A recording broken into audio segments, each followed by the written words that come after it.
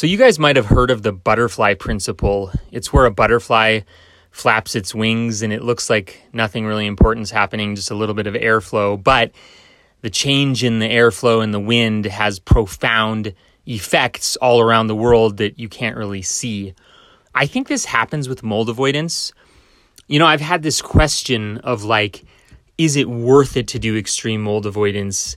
It's such a massive undertaking and it is so uncomfortable on so many levels, not just for the sickest person, but for many people who are affected, like family members. But I had this revelation today that I want to share with you. I have 2 daughters, and, without a father in their lives, what's going to happen to them? The butterfly effect downstream. Maybe one of my daughters is going to be in an abusive relationship that I would have been able to prevent by her having a healthy fatherly influence in her life, right? Like girls need their daddies. My son, maybe he would have been a depressed teenager and got in a fatal car accident, hung out with the wrong crowd and ended up hanging out with alcoholics and drug dealers because he didn't have a dad or his dad was sick in bed. The other area where I think this is profoundly obvious is finances. The question of personal responsibility. Who's in charge of taking care of my kids, my wife, my family? Well, I believe I am. And I'm the sole, income provider of my family. Well, what kind of situation are we going to be in 10, 20 years if I'm sick in bed and we have no income earning abilities? How is that going to affect my family, my kids?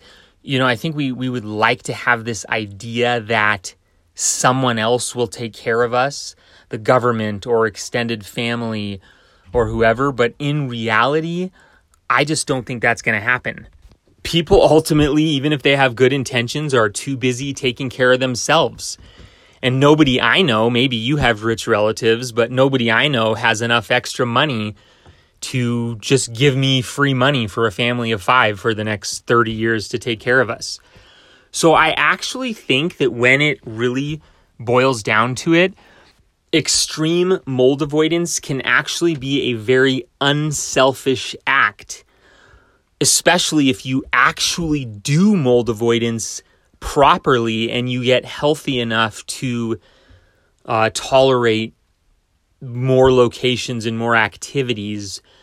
And I'm not blaming the patient or blaming the sick person if that doesn't happen for them and they don't get well. I do think in some cases treatments are needed too, in addition to mold avoidance. So I'm not guilting anyone who's been doing mold avoidance for a long time and still isn't better. But personally, I take great satisfaction in knowing that even though there were sacrifices being made during extreme mold avoidance, that it has enabled me to take personal responsibility for myself, my family, my ability to work, and my ability to parent my kids and be a husband to my wife. So I think this is a really profound aspect of extreme mold avoidance, that by making a sacrifice on the front end, even a sacrifice that seems crazy, it may prevent us from even crazier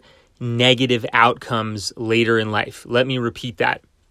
By making what seems to be a very crazy sacrifice early in extreme mold avoidance, it may actually save us from even crazier negative outcomes later in life. And I haven't even mentioned the loss of health to one's own self and pain and suffering and mental and physical decline that would take place. I was only focusing on, the unselfish aspects of one being able to care for and provide for loved ones.